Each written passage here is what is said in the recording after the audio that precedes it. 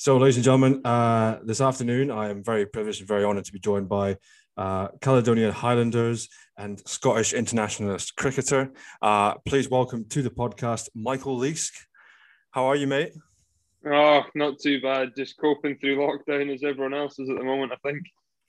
Yeah, we're still trying to get through all this mess, so to speak. But I'm glad to see you doing well and keeping well. How are you passing the time to keep yourself busy? Oh, had a 9-week-old baby at the moment, so that's keeping me on my toes. Yeah, so plenty going on with that. Just trying to keep fit for when cricket does come back on board. You know, it's tough to keep motivated at times, but yeah, trying to stay as fit as I can and looking after the little one to help out. You know, keeps you busy enough. Yeah, I was seeing on a couple of news articles through Cricket Scotland that you guys were still being able to play cricket. I think it was back in September time or October with the regional stuff. Yeah, we got a little bit. Not a great deal. We played one game. We got one weekend, and then by the next weekend, that was it. It was all done and dusted.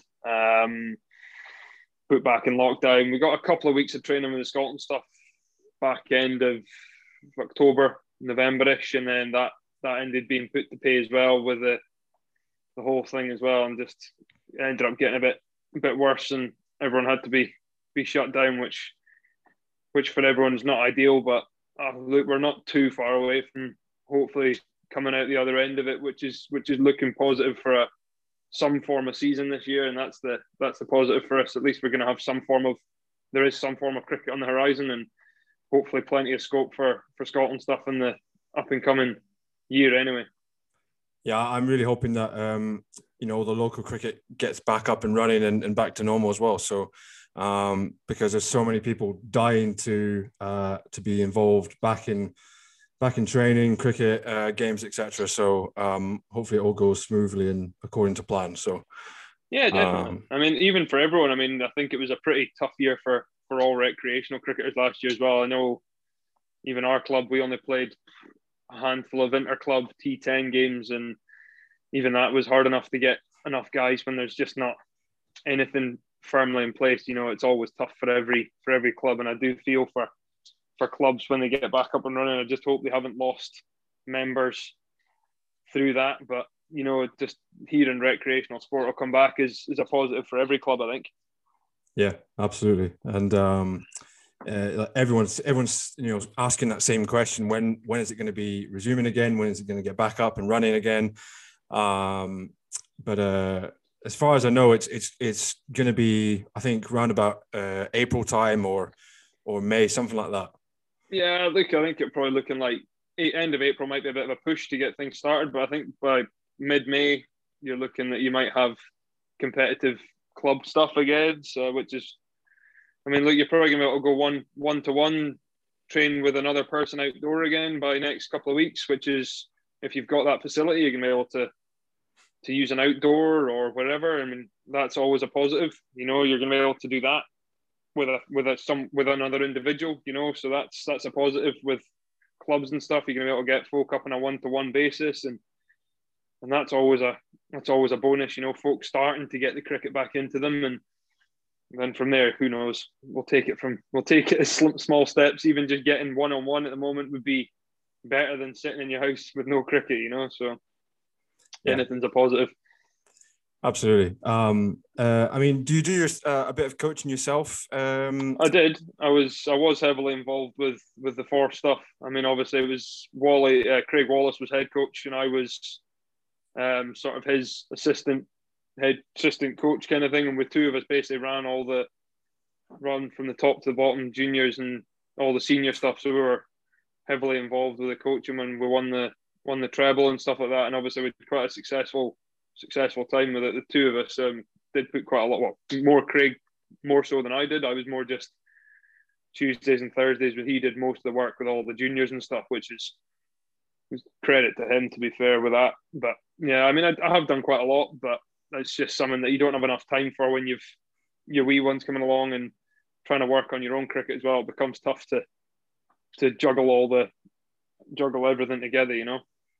Yeah, absolutely. And I want to speak a little bit about Obviously, your local club, Forfarshire. Great club. I've played against them many times, and I've coached against them many times in the junior teams as well.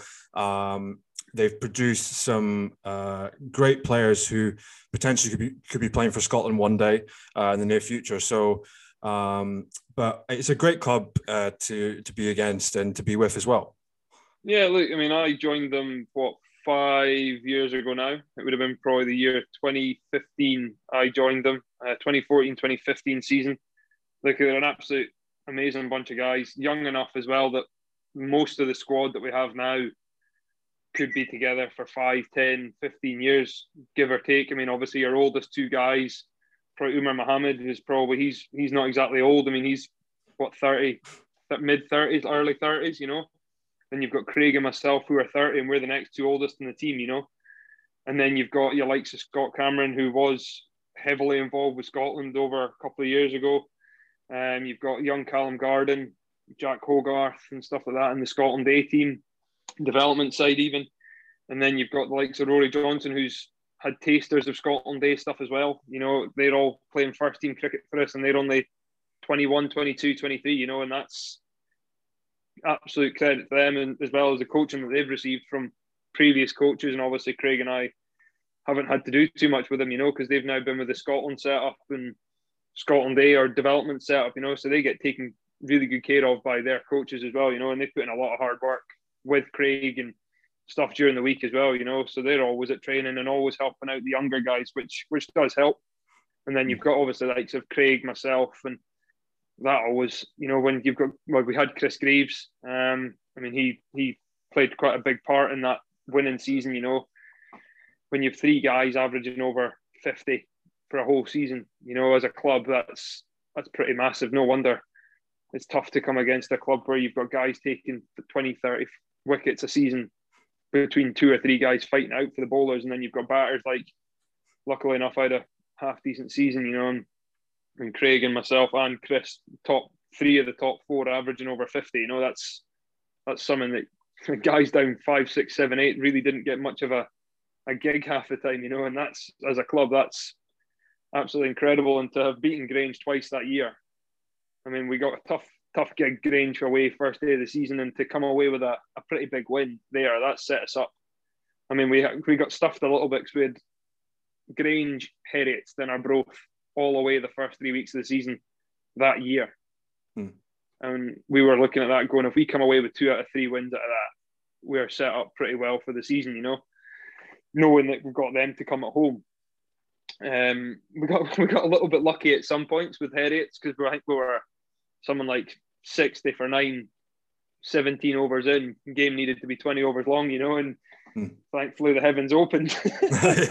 So I'm not gonna say we didn't have a little bit of luck throughout our season, you know, where there was, but like, credit to the guys that came in and did their job as well. You know, everyone in that club had a part to play, and even the supporters, they came and watched us at Grange, they came and watched us everywhere, you know. And beating Uddingston on the Saturday for the big win, and then the Sunday where we took on Clydesdale with Richie and with all the likes there, and beat them, and then beat a pretty strong Heriots in the final, you know, where they drafted back in Mark Watt and Pete did quite a strong side, and got over the line, which it looked like it was going to be a pretty touch and go one, and then absolutely took them apart in the end, to be fair, and actually, well, I wouldn't say deserved winners, but ended up with the year of a treble, which is something that's unheard of across the leagues at the moment, you know. Yeah, I must say, I mean, there's a lot of teams out there, especially Edinburgh teams or Glasgow teams, that are so strong to play against, so tough to play against, because, you know, you travel all that way, especially to the likes of Golden Acre, and you play against some of the best teams from within Scotland, and you know you're in for a good game, I guess, but at the same time you've got to get a win under your belt, and you've got to score runs and take wickets. The tough one for us is we hate Heriots. They're a bogey side. Ever since before even I joined Force, we've always felt that there's some side that they just always have something against us. They always just seem to find a way to win against us, no matter what position we're in. And that second day of the season to go away and absolutely take them apart. I think we ended up scoring 300 on pretty good wicket in April, to be honest. And I think we ended up bowling them out for about 170, 180, if my mind serves me right, I mean, I remember I think Wally got quite a big score and Rory Johnson set us up. They were 150 for none, I think, or something like that. It was just crazy striking, and then Callum Gardner, I think, finished it off with about 50 off about 20 balls.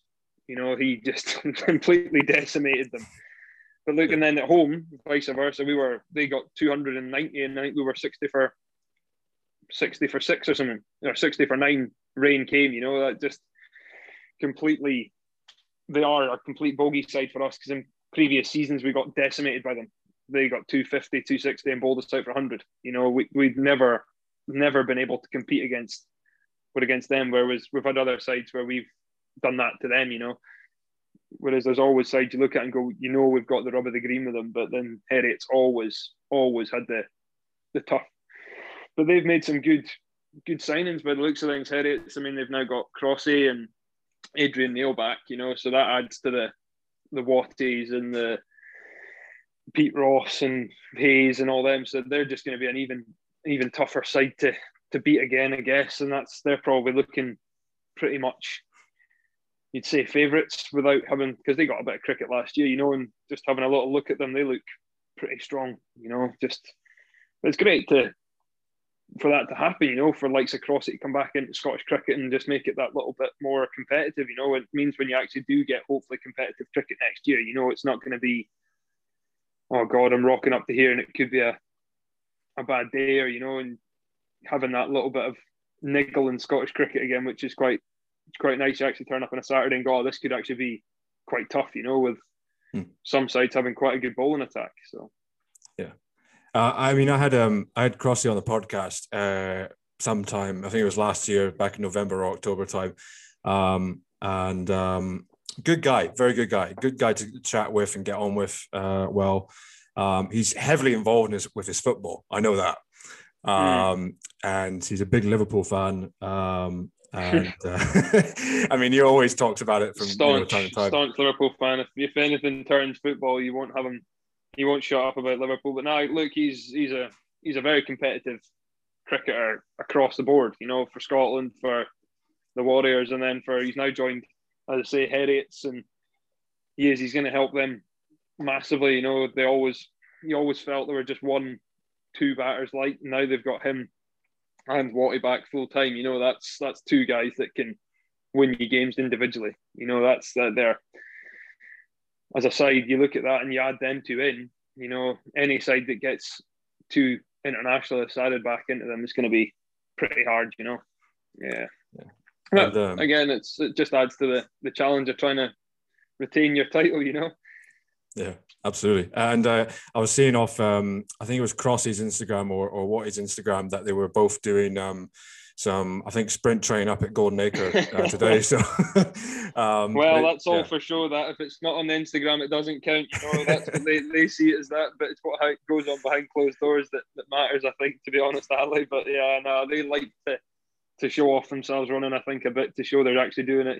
So, but it is that's part of our program, and a lot of our guys, we get given set programs, and that's just part of the nature of it. And that's the bits you don't see are the guys going out at whatever time of day and having to run the yards. That's the stuff that folk sometimes don't see you doing, and that's just part of the job, I guess. And yeah, I mean, they do. Everyone does do the hard yards, I hope, and it's not the nice bit, but it has to be done.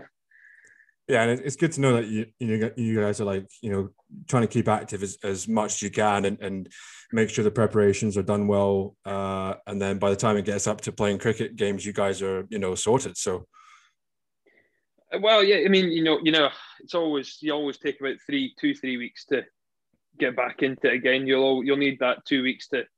Some guys like myself, and I know quite a few of the others, haven't picked up a bat or a ball for since November, So I mean, there is going to be a week where you're going to be a bit rusty, but fitness-wise, yeah, look, it's very difficult to replicate cricket when you're not playing it, because yes, you can do your run, but then you're not doing the cricket side of things alongside it. So there will be a couple of weeks period where you're probably feeling a bit sore and stiff going back, but that's always going to happen, and yeah, it might take a couple of weeks, but I think we've got time on our side before we've got any proper internationals. We're going to have hopefully some cricket coming up, so we're going to have to be ready for it, but there is just nothing that compares to an actual cricket day.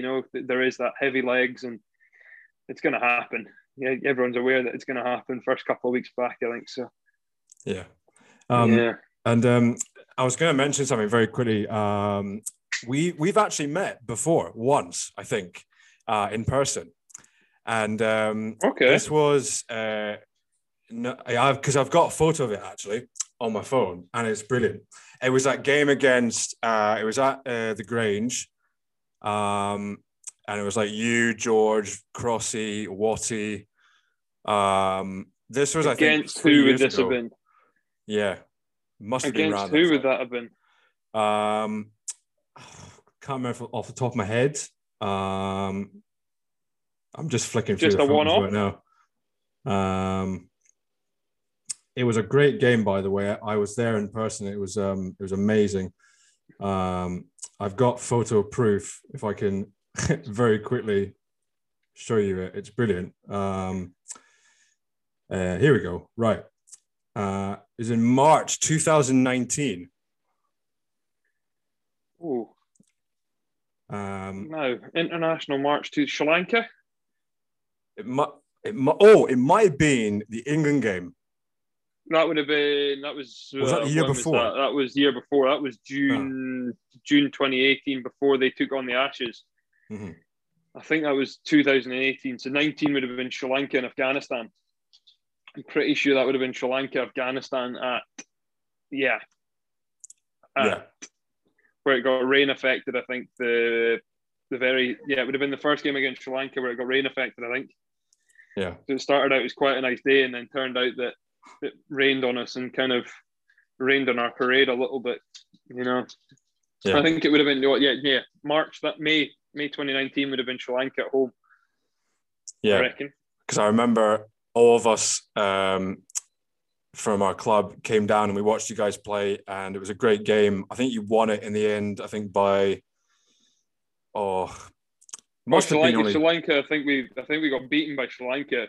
We went down to a close game. Well, I think we got beaten by Sri Lanka, and it was Afghanistan was also a close game. They just beat us as well.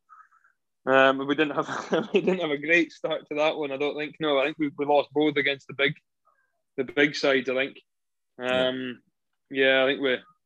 I think we struggled a little bit in that tour, but that was definitely when Sri Lanka came over to us, I think.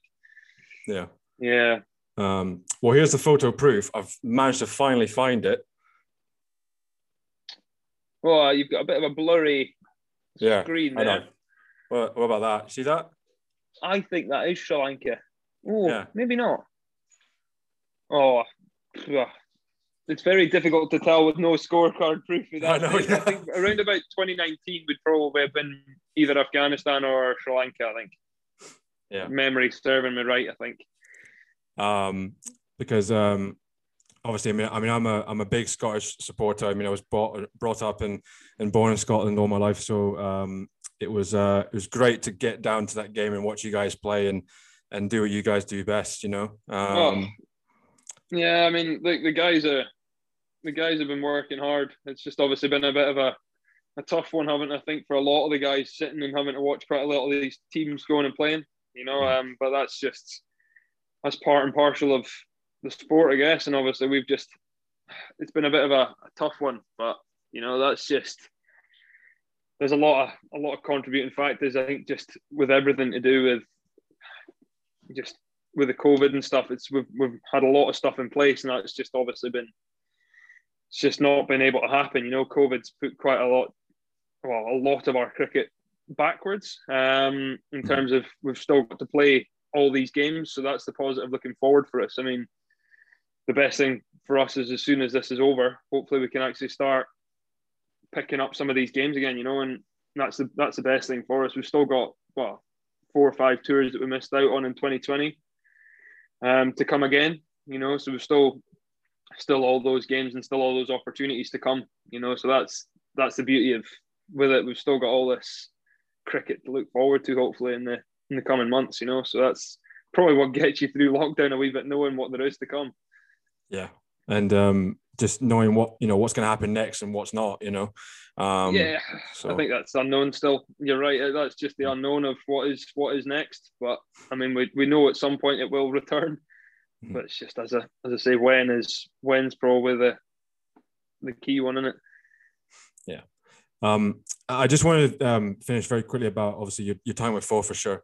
Now, at the time when you joined the club, were you obviously based in Dundee at the time, or were you based outside of Dundee? No. I was based in Aberdeen at that point, but I had a 2-year stint where I wasn't at Force, and I played a couple of games for Force. So I left Stonywood for, I think it was 2013 season. Played for Force in 2014, but just drove up the road because it's only an hour from wherever. So I left them in, I think it was 2013. Played for them 2014, and then rejoined them in 2017. Yeah. So I played from 2017 onwards. So yeah, I mean, look, there was many reasons behind what I did, and it was more the fact that just having known Craig for quite some time and knew that there was such a lot of young guys and young talent kicking about, and to go and join a young side and not have quite a lot of burden, like of having to pick sides and captaining and coaching and doing all sorts at 22, 23, when at that point there was quite a lot going on. And to have quite a lot taken away and just actually be a player and actually just be somebody who's just a player new to a club who just wants to go and just enjoy their cricket again. And look, the Force have done that. They've welcomed me with open arms, and I'm hoping that starting to repay them with a few runs and wickets and when the likes, and they've just got so much to give. The guys there, just honestly having that dome at the club, if there's not somebody in it on a weekday or a weeknight, it's amazing. Like rain, hail, shine, snow, the guys are in there. -2 degrees, you've got 20, 30 guys every Tuesday, Thursday training. They're in there running about, and even if it's freezing, they're still there. Even if it's raining, they're still in there. That's the beauty of the club. You've got guys like that are actually passionate about, if it's raining, they're not going to go, I'd have to go to training. They're still there. They'll still run about in the rain. It's helped us in the last couple of years, just how many guys, the guys at Force.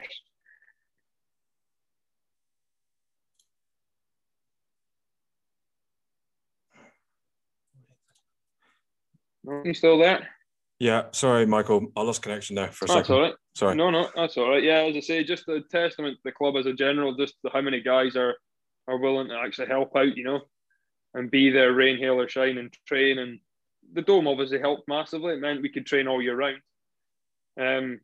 Even if it's a bad day of weather, you can still train, But the amount of guys you get all year round, even if you say have a month off, they don't want a month off. They just want to be in there training, I suppose that's a good thing for us going forward, which is exciting, I suppose. Yeah, absolutely. Well, it's good to know that the guys at your club are very supportive and very they want to help you out as much as they can, whether they want to help you develop as a player or a coach or be there as a guy who you need the most, basically in tough times as well. So no, not quite. It's more just being there as a club man. Just generally a club person, a club just enjoying the success that they had and the nights that preceded that and everything, just seeing the joy on everyone from a first teamer to a spectator, just everyone getting a bit of something from success, just everyone having a part in it. Yeah. And everyone does in that club, and that's what's great about it. You can't pinpoint one person that would get it more than others, so that's the beauty of it. They have so many fundraisers and just club nights where it's just ace to have everyone there and everyone enjoying each other's success. That's the excellent part of it. I want to talk next about your time with Caledonian Highlanders as well, one of the 3 regional teams in the men's competition in Scotland. And for anybody out there who doesn't know who the other 2 teams are, there's Caledonian Highlanders, there's Western Warriors, and of course there's Eastern Knights as well. And I love watching the games. I really do. I've seen a lot of games online. I think I've seen like 1 or 2 games in person as well. And it's great because there's a lot of talent with every team basically in that competition or that league, so to speak. But I mean, you mentioned before about the likes of Roy Johnston and Chris Greaves, Callum Garden. There's also Safian Sharif and Kyle Kotzer as well. And of course, Craig Wallace is, your head coach with that squad as well. So, what's it like? I mean, having all these. I mean, you mentioned before how youthful the team is and experienced, etc. It must be a great squad to be a part of and train with when you can as well. Yeah, I mean, like we train at Force as well. So again, the good thing for us and the lucky thing that we have is somewhere we can train 24/7 all year round, Yeah, like it's a great bunch of guys to be a part of because there's never a dull moment when you've got Kyle on your side anyway, because he's always the jokester and having Craig as a coach. I mean, he worked this so hard and he was really getting a lot of places with a lot of the guys that were fringe players and even guys that you just wouldn't like. Just a lot of the guys were making such strides under Craig, before lockdown happened and we were unable to do anything. We had 2 games against the East last year, where again we blew them out the water in the first one, and then they blew us out the water in the second one. Where I think we're making great strides in that as well. But yes, we're quite youthful. Exactly, we are. We've got quite a lot of young guys. I mean, we've got likes of Ryan Brown as well, who plays for Heriots. He's still young. He's only 23, 24. Scott Cameron, 24. Yeah. These type of guys. Whereas in the East, there's just so much more, a bit more experience, I would say, coming from that side. So they're the team to beat as well. They also had a couple of handy overseas players in the past as well. Like they obviously had Preston in past and Budgie, and obviously quite a good pro in previous years, which we also struggled with not having Kyle at times and Safi not available at times as well, and that I'm missing the likes of Safian, and I just also feel we're maybe one seamer shy when we've now got big Adrian Neal back as well, because he'd been down in the counties and he came back and he made quite a big difference as well, with being there and just that experience seamer. I mean, in terms of seamers, I mean, you've got Jamie King, who's been doing brilliantly for Stonywood, and Majid Rashid, who's been doing well for his club as well.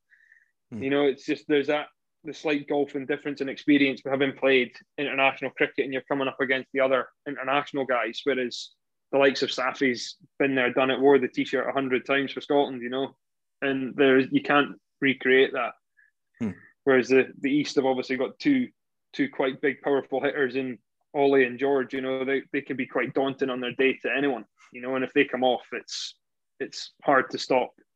And obviously the East have won it the last couple of years, and it's not been great fun watching that. But no, look, we've really been putting good strides in with the Highlanders, and as I say, Craig's done a hell of a job with them as well. But obviously not ideal with lockdown and stuff, having not been able to see them for a year now, and we've probably not trained as a group since February last year. So let's say we played a couple of games with them in August, September. We played that one weekend, as I say, before the lockdown happened, where, as I say, we had a pretty good day against the East.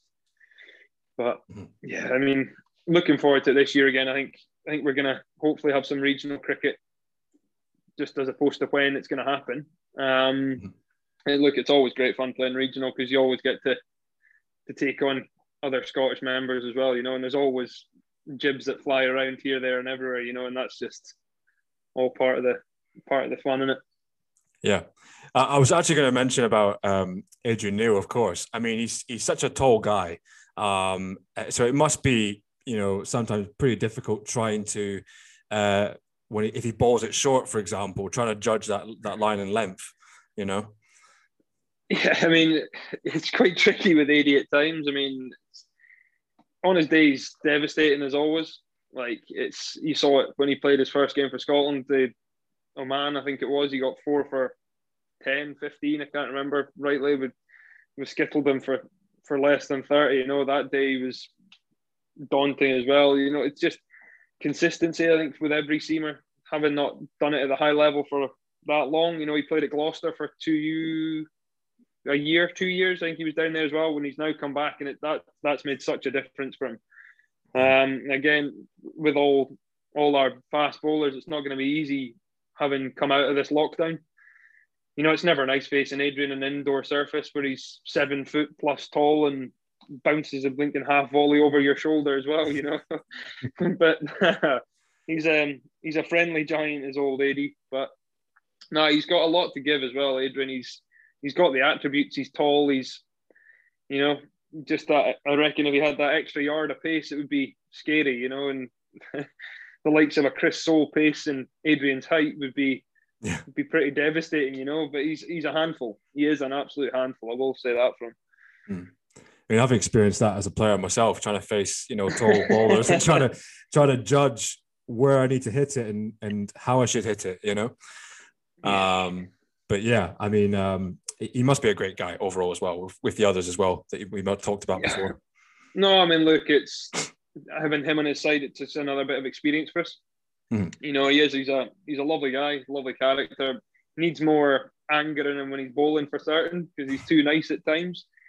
So that's one thing for him. He's just too nice a guy to give too much to batters at times. But no, he's no, look, he does. He adds a lot to the Highlanders squad as well, which is obviously a positive. And you know, there's so much guys given to that squad, and hopefully over the next couple of years, as you say, like your Dinos and your Rojos and your Hoagies, then start taking over from the likes of myself and Craig's and stuff like that in years to come as well, which hopefully they'll then come to the forefront of that team as well, you know. Well, you know, here's hoping, fingers crossed, that we will be able to see you guys play in the regionals this year. So that'll be quite awesome. Fingers crossed, yeah. Fingers crossed. It's hopefully not too far away once cricket gets underway, you know. I want to talk next about your time down in England with Northamptonshire and Somerset as well. 2 great teams in a domestic competition down there. How did you enjoy your time there? What was your some of your favourite highlights down there? Northants, I just got asked by Kyle. I went down for a trial just for a week and ended up actually playing against New Zealand A. I was only ever down there to play. I think I played 2 games for Northants as a trial.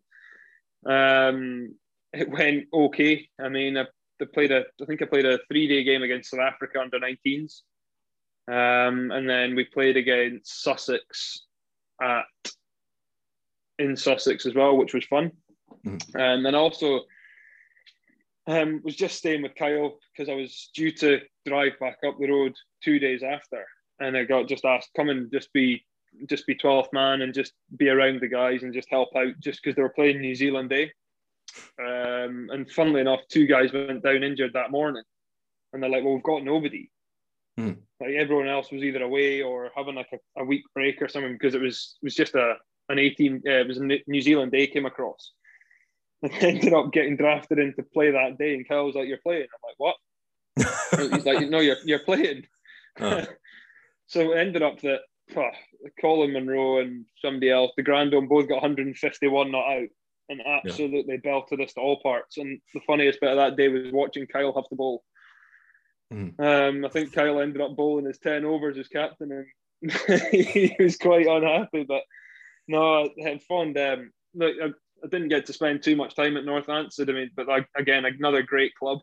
But lucky enough to spend 2 years at Somerset with them, and that was just pretty much an eye-opening experience for anyone who's just been local club guy in Scotland. Tried my hardest to play for Scotland, and lucky enough to do that as well, which obviously had played a wee bit for Scotland by that point, and it was the head coach who'd come out on a batting trip with Scotland and spoke to me by the end of the week and said, "Look, are you interested?"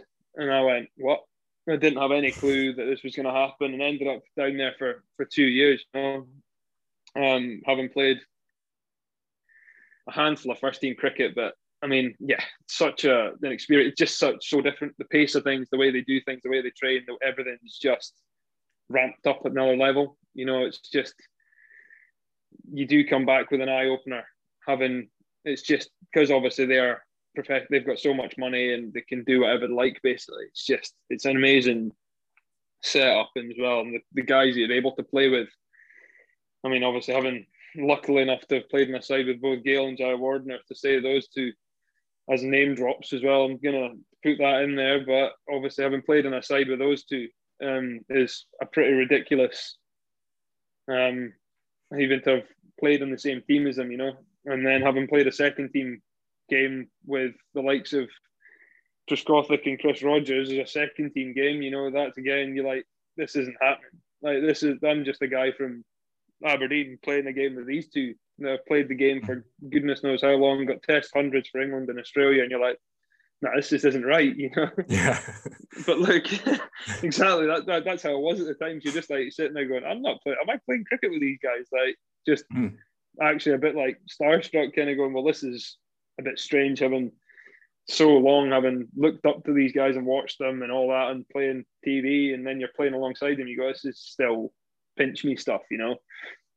But it ended after 2 years, obviously, which is fair enough, because didn't play enough first team cricket. When I did, I just didn't quite take that chance. But looking back at it, did quite well for the twos, but just not well enough when I got that chance to play the T20s for the first team, really. Yeah, and I guess just adding on top of that as well, I mean, it must have been a sort of an easy decision, but, you know, a no-brainer for you, just, you know, when not getting enough games under your belt and then wanting to come back up here, back home, and then play more, you know.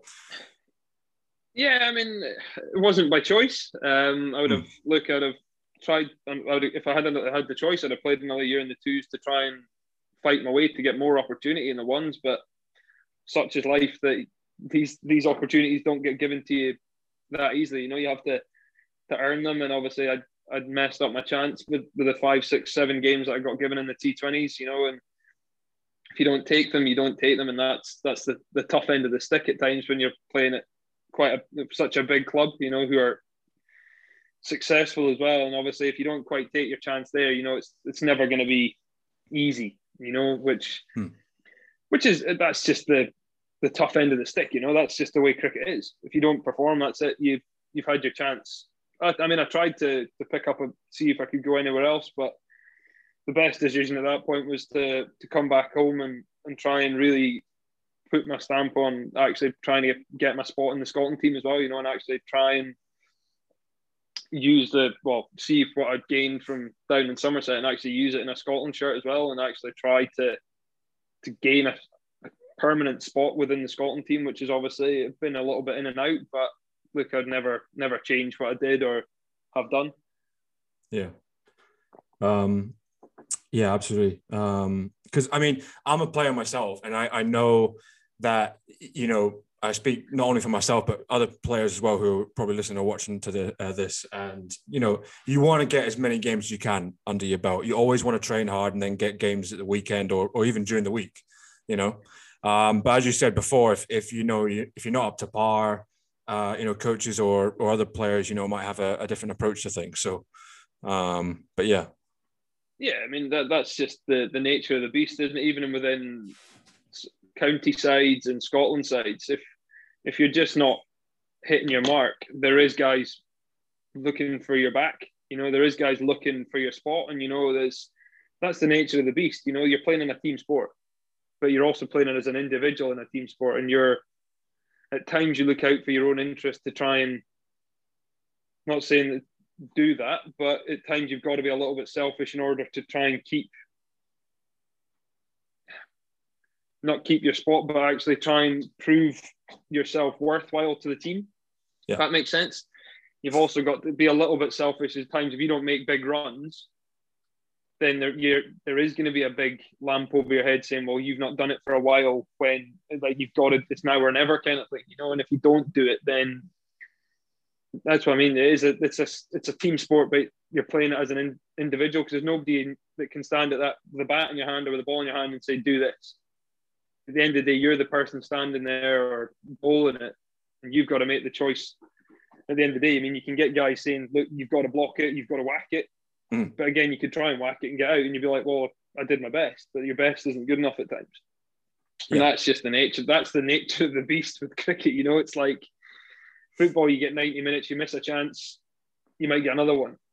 In cricket, you get bowled first ball, that's it. You're sitting down with your pads off having a cup of tea. You know, it's like, well, what do you do? It's like, it's a funny old game at times, but look, there's things that, I mean, obviously there's times where you do things and you go, why have I done that? Could I change it? But I mean, it's too late to change things once they're done, aren't they? I mean, there's times in games where you do things you think, oh, I'm never going to get that back, am I? But that's just the fun of it, isn't it? Yeah, and I guess it's all about as well how well you can contribute in game scenarios. So, and it's just about how well you can adapt to scenarios where that's going in your direction or whether it's not. Oh, definitely. It's the ones when you're under pressure. If you can perform in that point, then you stand yourself in good stead. It's when the going's going easy and you do it doesn't look as hard. But when things are against you and you do it, then you look like a superstar, don't you? Yeah. Now, obviously, everyone knows you as a mid-order batsman. You can bat right-handed, but you can also bowl right-handed as well as a spinner, more of like an off-breaker as well, to be more precise. But did you used to bowl seam at all? Yeah, I did. I started until I was about 15, 16. I bowled some seam until I was about, as I say, 15, 16, and then made the change to spin more because of due to probably being a bit more heavy set as a kid and not looking after my body as well, and a little bit of injury, and then thinking it was probably too hard to bowl seam, and then thought, oh, bowl spin. But it's not easier, let me tell you, because it's a lot harder when it actually when you're facing batters. It's a lot more flight guile as opposed to kind of blast you out kind of thing, So there's a lot. It's a lot more to it now. The older you get, the more skills you gain from it. It doesn't get easier, but obviously the more knowledgeable you become in how to actually read players and see what they're actually going to do becomes easier. Yeah, I wish I'd probably done it from an earlier age, but yeah, I've never changed what I've done, and it's the way I've done things. And look, I've had some success at times with it, and also it's been tough at times with it. It's never going to go plain sailing, as everyone says, but I've had some success in big games, and again, also been whacked in big games, as probably a few have seen. Yeah. I mean, I had I spoke to George last year, George Munsey, and he was telling me about how he used to do seam bowling as well. A lot, but he's more of a batsman now. On a part-time basis, I would say George is. But we all know him as that big, the guy who can smack balls out of the park, for fun, and definitely. I wouldn't put him as a bowler, that's for sure. He's a tormented. Yeah, he's a torment in nets. I would say he likes to have a bowl in nets every now and again when he's feeling a bit fun, but I wouldn't put him down as a bowler too often, although I will have to say this because George will probably remind you of this. He has got me out, unfortunately, in a club game, and he still reminds me about it to this day, which is fun. Yeah, I mean, we had a youngster from our club, right, who plays in the Caledonian Highlanders setup, or used to play in the Highlanders setup before. A guy called Taswar Hussain. Okay, he's in the Warriors setup, I think, isn't he? Is he with the Warriors, Taswar? He's only 17 or 18 now at the moment. I think he might be. I think I've seen him coming along. I thought he was maybe with the Warriors, but I'm getting myself mixed up as well. I think there's a Taswar that plays for the Warriors as well. Because he talked about this one thing with me about how he went to a training session with you, I think once, and he was bowling to you, and literally every ball that he bowled to you, you just smacked it out of the park, or it was in the nets or something like that. And he was telling me, like, every single ball, Michael just literally like read it so well and just like smashed it out of the net or Off out spinner. of the park, you know. Remember, right now he's a spinner. Yeah, he is. Yeah. Yeah. I know who you're on about. Yeah. Look, he's again another good prospect, a good kid. Again, looks like he can turn the ball quite a bit. That day it was just, look, nets is nets as well. You have to practice things that you're going to be doing things for, and I think that week was, unfortunately for him, it was a T20 week. I think coming into practice for that, so I think the focus was quite heavily on that. I think that week. So again, different guys train different ways but I think we were heavily training for a T20 period. So yeah, you train for what you're playing for, don't you? Yeah, absolutely. And I mean, I think from what he talked about to me before about that was that he pretty much enjoyed it, you know, overall. But like, I mean, he is challenging, and there is that, but that's the best time if you get challenged at that age and you can keep coming back. It's brilliant. Like, it was great for him. He still kept on challenging and asking questions. He asks questions, and if guys ask questions when that's happening, like, brilliant. Like, how are you able to do this, or what's happening there, what can you see? And that's all about learning. And if you learn from other guys while you're doing it, it's brilliant. Like, that's what we talk about a lot. Like, if you can learn and speak to guys while you're doing things, it's great. Like, there's nothing better than that. Like, learning in a team environment, or even that was from a regional point of view as well. And that's what we all talk about, like, learning off each other. It doesn't necessarily have to be the bigger guys in the group. It can be just any other player, any other player that notices someone speak to each other. Right, it's brilliant. And he was that day. He was quite funny that day, if I remember rightly. Yeah. Well, he's been one of those players at our club that has really developed as a player. And getting that co-op to the Highlander setup was, I guess, something very big for him as well, because he knew that all the hard work that he'd done up to that point paid off in the end by getting that co-op. So, but yeah. Yeah, I mean, it's every step that's the next step, isn't it? From club to then regional sort of setup. And then obviously the next step for him would be to play in the regional setup. And then I guess from there, if he's, depending on how much he wants to go and how much further he wants to go, obviously this lockdown hasn't helped anybody. So everyone's back to square one, so.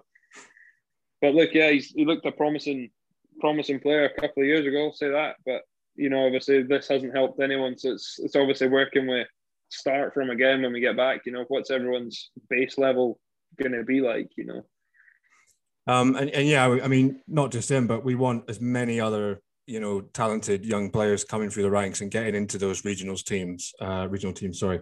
Getting to that stage and playing some good competitive cricket against, the other best players from within Scotland as well.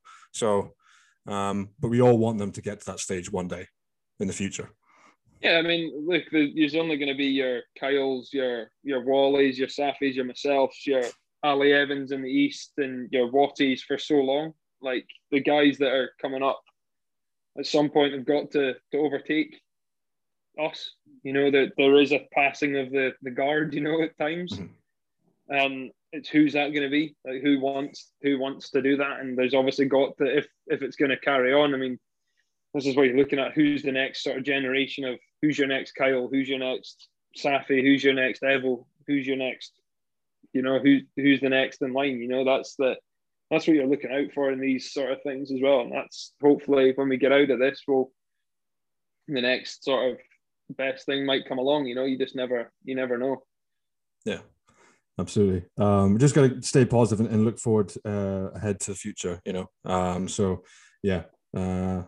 But as you said, got to take each day as it comes, or each week as it comes, and hope for the best as well. So definitely, there is that round the corner now. We've got that glimmer of, we know when things are happening now, and look, we will get everyone will get a cricket season, or we'll get a football season or rugby season at some point again this year. You know, that is, we know that's going to happen, because full lockdowns ending by June, July. You know, that's just in brackets at the moment, but that means we're guaranteed something. You know, because they have also said that passing the ball from player to player isn't going to pass COVID, because it can't. It's like they've done that studies now, and surely that means that cricket can go ahead in some capacity, hopefully within the next 2-3 months. You know, if it's not start of April, then what about mid-May, end of May? You know, and at least get a 3/4 season, if not a full season. You know, that's the best thing we can hope for. You know, that's best case scenario probably, but I don't think that's being too unrealistic. I wouldn't have thought. Yeah. Very, very quickly, I know you're a busy guy, but no, don't worry. I wanted to talk about your Scotland debuts, both in the ODI and T20 competitions. You made your ODI debut against Canada back in 2014, and then the year before it was against Kenya, and that was in the T20 competition as well. Yeah. How were you feeling when you got that call up to the Scotland squad? What was going through your head? Yeah, I mean, it's always a special thing, because that's what you've played for, that's what you've done, that's what you wanted to do.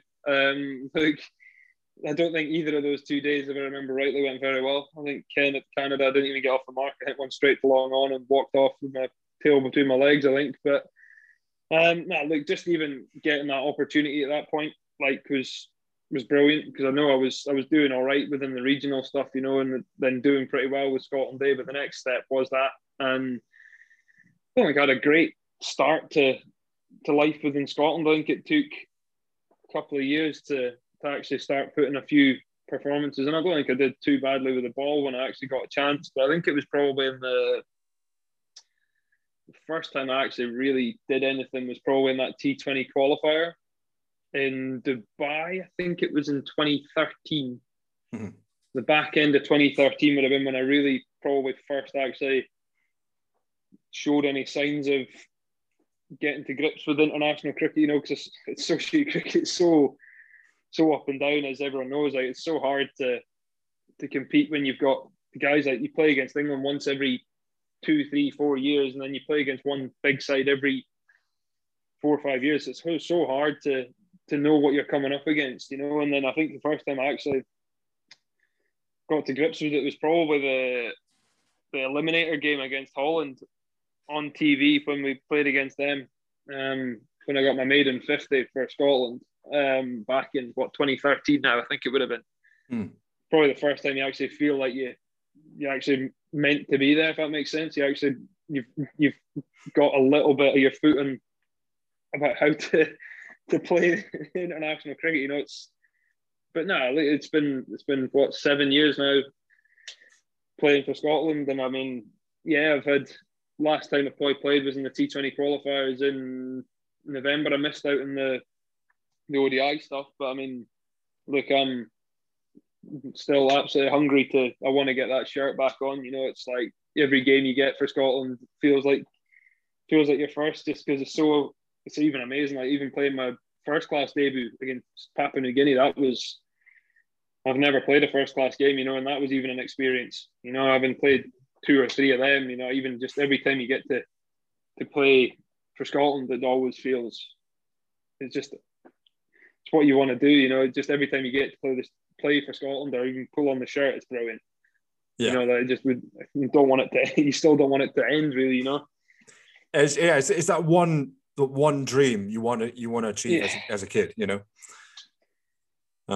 It's a no-brainer. So I mean, you know, you've got dreams. You still want to. There's still things I want to achieve within Scotland, but I mean, just still got to get my shirt back on yet. But no, there is things that I still want to achieve, and I don't think they're too unrealistic. But you know, they'll come hopefully. Yeah. Well, here's hoping you get to wear that shirt again very, very soon, mate. So fingers crossed. I mean, hopefully, look, there is going to be opportunities hopefully within the next year. Obviously it's just a case of when you get them, got to take them. But again, that's every sport in it. You get a chance, you got to take it, don't you? Yeah, absolutely. Now, we mentioned previously about Kyle Coetzee. Great guy. I had him on the podcast sometime last year. Great guy. You could literally talk to the guy for hours upon hours, you know. He's that sort of guy. But yeah, overall, nice bloke. And of course, I mean, you've played under the likes of, you know, his leadership with Scotland. You've also played under the likes of Brad Byrne now, and of course Shane Berger, who's the current head coach with Scotland at the moment. What's it like playing, you know, alongside Kyle with the Scotland jersey on, and you know, with Shane and Grant? Well, I'll even say I was lucky enough to play with him at club cricket. I mean, I even played with his dad. I mean, they've just such an amazing family to even have played in a club scenario with them, and then to have played with them at Scotland and actually managed to bat with them. One of my first games in that tournament was playing with Kyle, and you know, just even now, just sharing a dressing room with Kyle still, he's still the joker of the group. You know, like. Mm-hmm. He just gets better. Like the guy is relentless with how he is. Doesn't do anything spectacular in training. You know, he's just one of those guys who, you know, train hard like every other guy. But like when he pulls on the shirt, there's just something about him when he does it. It's just Kyle. You know what you're gonna get. Like he's probably putting my neck out on a limb. He is probably Scotland's best cricketer. You know.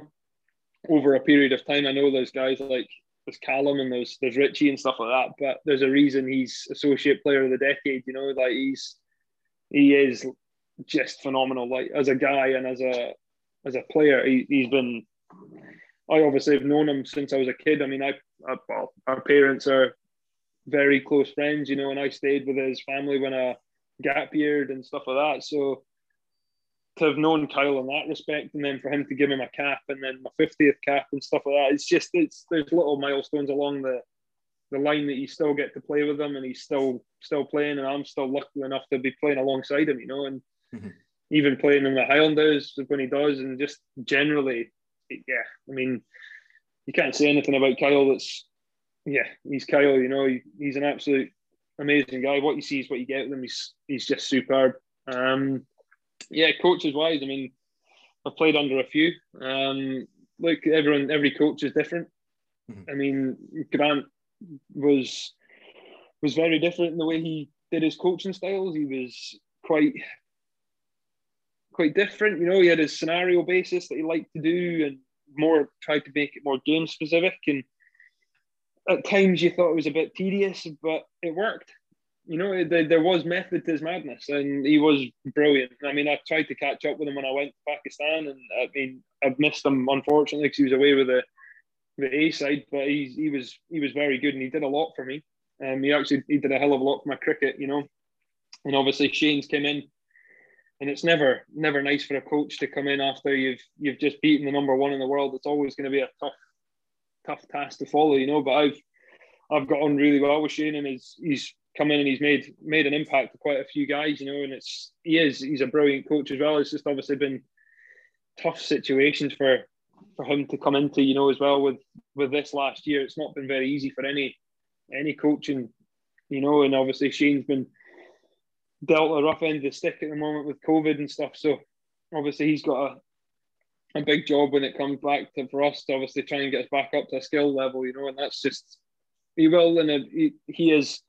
Again, every coach has different methods, don't they? So it's obviously, that's just the way it is. But I mean, obviously, I was lucky enough to get my Craig Wright was part of the coaching staff when I first made my debut with Pete Steindl and that as well. And he's, you know, so it's great to still be a part of it, you know. And obviously with the coaches and stuff, it's just, yeah, like every coach is different, and you're going to get that no matter where you go. And I read on the from one of the articles now that obviously Craig Wright is now back with Scotland. He's being a part of the coaching group now as of sometime last month, I think it was confirmed. So It's great to have him on board. Yeah, I mean, look, Wrighty was amazing when he first was with us. So obviously, and he left to go and seek new ventures to Hong Kong, and I think that was brilliant for Righty at the time, and probably the right thing for Righty to do. Obviously, he wouldn't have done it if it wasn't. But look, I mean, it's I love having Righty on board. He's been part of the Highlanders setup He was with us last season as well, and he's just so, the way he speaks to players. He's obviously played the game for Scotland for so long. He breathes Scottish cricket, and if there's ever a guy you wanted to come back into for that sort of reason as well. I mean, the guy captained Scotland for X number of years, and he's going to bring that passion and stuff that he brings. You know, it's Righty, so he'll do it in Righty's way as well, which is again going to be very different. But I mean, I get on really well with the guy. He's absolutely. He again did a lot for me when I was first in the squad and that as well. You know, so it's great to have him back on board. You know. Absolutely, and I think you know, especially during these difficult times with COVID and everything, I think Cricket Scotland's definitely going in the right direction forward in terms of the group you've got right now, the coaches that are coming in. It's looking like it's going to be very good going into the near future. Yeah, I mean, look, we've got a pretty good group of players that have been together for a while. You know, there are the new guys coming in, and the new guys that are coming in are top drawer as well. You know, they've not come in and they've come in and made an impact. You know, Hamza has been absolutely phenomenal the last year and a half. He's been absolutely fantastic. You know, alongside Watty, the two of them have formed quite a partnership. You know, and with what we've got, I mean, some guys have taken lockdown to make themselves fitter, and some guys have done it just to have a break. And when they come back, they're ready for cricket, you know. And I think guys are the good thing is some guys are going to be chomping at the bit to get cricket, you know. And I think there will be a bit of a lull for us when we go back, because obviously we've got to get that skill level back up to where we were, and it might take a couple of weeks, it might take a month, you know, but we'll get there. And I think we're that kind of group that we're not just going to let it be. We're going to try and get back to where we were, the likes of that day where we beat England. You know, we're going to get back to that sort of standard again, and you know, and where we left off. You know, fitness levels were good with the guys when we were last together. You know, we're getting fitter, we're getting stronger. You know, and then hopefully if we can get back to that as a group where we get to play some games again and prove we've got better. You know, that's the only way we're gonna. That's the only way you can, is when we actually start getting back on the park. You know. Yeah, and it'll be even better with crowds back there as well, supporting you guys.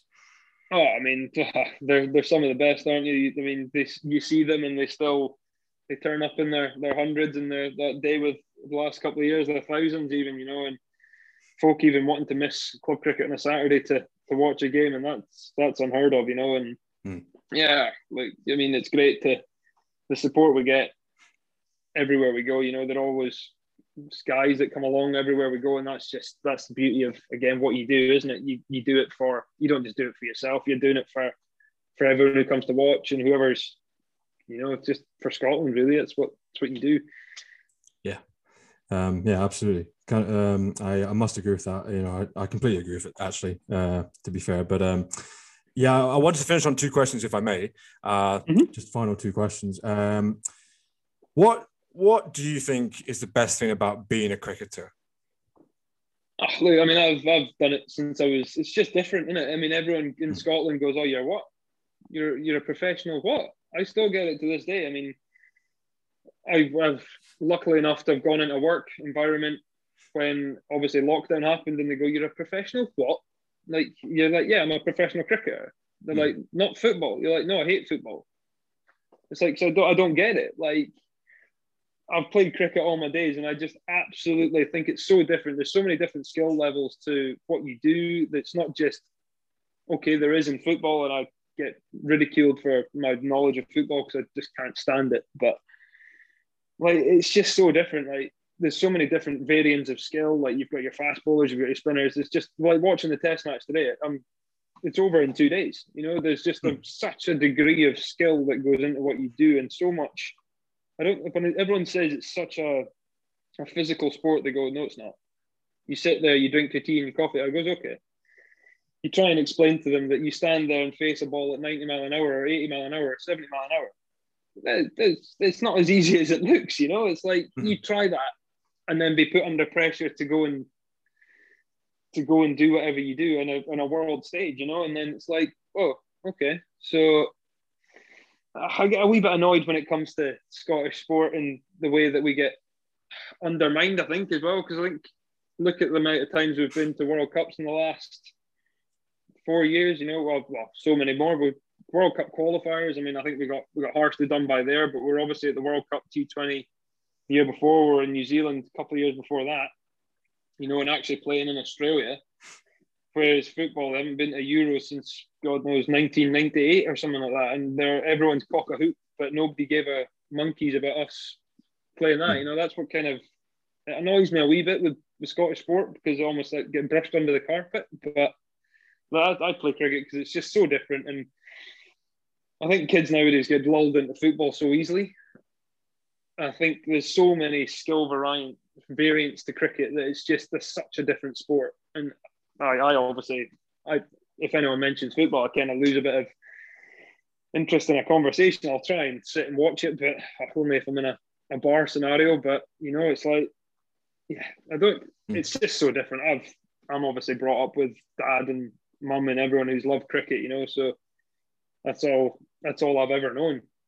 You know, I've never played another sport. So yeah, that's just the way I am. I live and breathe it. But I think if there was one thing I'd change about it, is to try and get it more in the public eye instead of it being folk forget about it. Like, if cricket, it's finished, it's done with. Like, football's tomorrow.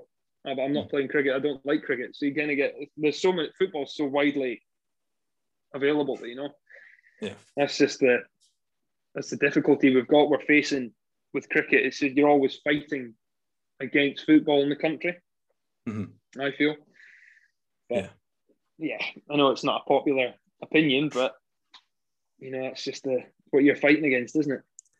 Yeah, and I mean, I've experienced this as a coach myself as well, and a player. You know, I see new people trying to come into the sport for the first time, and they either watch it for a bit or they take part in it for like 10 minutes or something, and then they think to themselves, oh, well, this might not be for me, you know, or it might be for me. You never know. But it's just trying to get as many people new into the sport, and trying to get them hooked to it, you know. Yeah. That's the tough bit, isn't it? Because everyone goes, oh, what do you do? Oh, I like playing football. And you go, but have you tried it? And you go, no, because I like football. But it's just so hard to get new people in when there is such a vibe about football, you know. That's the nature of the beast, unfortunately. But I think we're definitely getting there. There is still interest within it. It's just obviously we need to figure out ways of getting more interest within the game within Scotland, I think. Yeah, absolutely. And we got to, you know, grow the youngsters within the sport, and you know, help them as much as we can develop as a player, and let them enjoy the game as much as possible as well, because that's the most important thing. Definitely, like if they've got to enjoy it. I mean, there are days where cricket doesn't go well, but that's later in life, and when you get better at it, the better you get, the more disappointments you get with it. But that's going to be with every sport. The more enjoyment you can give them when they're younger, like, make it more fun for them. Like this All-Stars program that's going around is so good for the kids. Like, I can't speak highly enough of the way that, like, we've probably got 70, 80 kids coming along and absolutely loving All-Stars cricket. And that's just, you've got to make it fun for juniors and kids nowadays in order to make it survive. You know, if you can get 10, 20 of those 70 kids and retain them, then brilliant. But it's how you do that, I suppose, is the key. Yeah, for sure. And the last thing I was going to ask you was, obviously, we talked about it a little bit before about how you're an off-break spinner, you can bat in the middle order. For any youngster out there who's listening to this or watching this, what sort of advice or tips could you give them in terms of improving their bowling actions if they're a spinner, or if they're coming in at that 4, 5, even 6 spot in the order? It depends on what kind of player you are, what player you want to be. I think if that's what you want to figure out, what do you want to be? Do you want to be one of those rotators with a bit more touch and finesse, or do you want to be more like a George Munsey, where There is a hint of finesse about it, but he's also quite a powerful striker of the ball. Do you want to be a powerful striker? Do you want to be finesse? Figure out what you want to be and stick to it. Like give it time on task. Bowling, play around with it a little bit as well if you've got variations. If you don't, but also make sure you get your basic skill down. Like get that basic skill nailed. Whereas you put cones down, put a little tea towel down, put a beer mat, whatever you want. Find a beer mat in your garage, wherever. Put it down, bowl, hit it. If you hit it, keep hitting it. Kind of get to 6 out of 6 on that beer mat. If you hit 6 out of 6, I can tell you're going to be doing the right things. You know, and then it's a case of can you do it over and over at higher speeds and then bring your speeds down? Can you bowl it, if you're an off spinner, bowl it slightly quicker, slightly slower? Or this could be a tough wicket, right? I've got to bowl straighter, I've got to bowl wider, I'm going to get more turn. You know, just figure out what do you want to be and just go with it. Like actually figure out what kind of cricketer you want to be and then stick to it. Do I want to be aggressive? Well, that's what I'm going to do. I'm going to be a nudger, nerdler, and finesse, then that's what I want to do. And then put time on the task, you know, like give yourself enough time to actually learn about how you're going to do it. That's what I would say. Awesome. Thank you so much for that. No, thank you very much for having me. Are you up for some quick fire questions to finish off with? Sure, why not? Yeah, why not? I was about to say that before. Why not? Why not? So, this will get to know you a little bit more with these quick fire questions, but they're good fun to do. So, let's see where it goes. Let's talk about just overall. So your time, with Scotland, down south, with Northants, Somerset, Highlanders, even. Who's the funniest teammate overall? Oh God, funniest teammate. Oh, probably Kyle. Has to be Kyle, I reckon. Yeah, definitely. Who has the best taste in music? Oh God, best taste in music across the lot. Oh, Ryan Brown. Ryan Brown, Cali Highlanders boy. Yeah, he's got good taste in music. Put on from time to time? Oh, he's a very much a mix. Everything old school, new. He's got a good variety. None of this. Yeah, he's very much mixed, which is nice.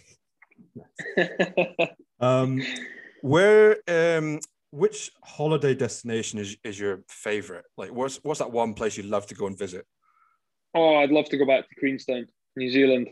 I'd love to go back there. Played there once, lucky enough to go there for a couple of weeks. I want to go back there so bad. Yeah, it was just New Zealand in general. Yeah. It's just amazing. Yeah, it's such a nice place. I've heard that, from a lot of players before. So, so good. Very nice place. What is your favorite type of food? Oh, probably got Thai food. Thai food. Luckily enough to spend my honeymoon in Thailand and was treated to some absolutely just unbelievable food. Yeah, I'd have to go Thai food. Yeah, awesome. What's been the best moment in your career so far?